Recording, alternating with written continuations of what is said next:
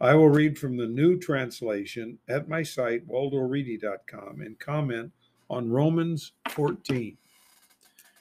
You must receive one whose reliance is limited, that is, weak, not into separation disputes. Verse 2, one thinking it true eats all. The limited or weak one may eat vegetables. Verse 3, one eating must not utterly despise one not eating. One not eating must not scrutinize one eating. The mighty one has received him. Who are you to scrutinize another's servant? He stands or falls to his director. The mighty one is able to establish him. One scrutinizes day from day. One scrutinizes every day. Each must see fully in his mind. One viewing the day is viewing director. One viewing not the day is not viewing director. One eating is eating director, gratefully praising the mighty one. One not eating eats not director and gratefully praises the mighty one. Verse 7, none of us lives himself or dies himself. Verse 8, we may live the directors. We may die the directors. We may live or die. We are the directors. Verse 9, the assigned ruler of rulers has died and lived into this. He is the lifeless ones and the life forms director. Verse 10, why have you scrutinized your relative?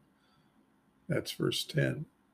Why have you utterly despised your relative? We all will stand at the mighty one's platform. That is the judgment, dais in the Greek.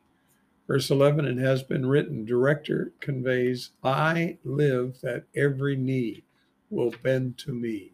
And that's true. It will happen. He will not force it, but he will convert everyone.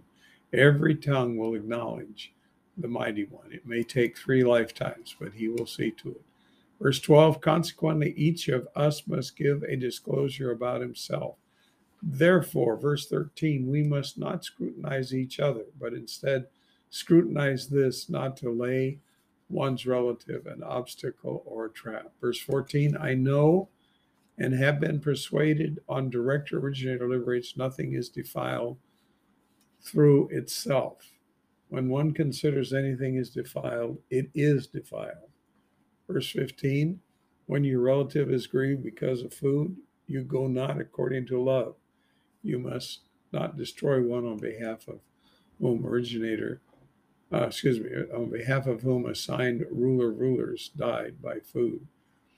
Verse 16, you must not have your best reviled. Verse 17, the mighty one's empire is not what is eaten and drunken, but ethic, success, and joy in distinguished timeless win.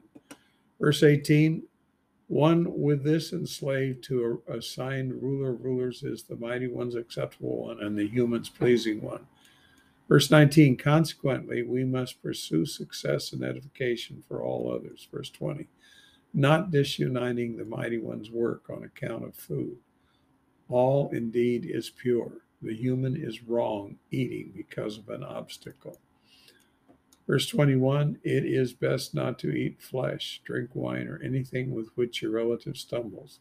Verse 22, have you firm reliance? Have it by yourself before the mighty one.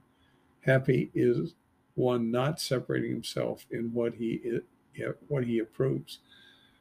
Verse 23, one discriminating may eat what has been censured, which is not from firm reliance.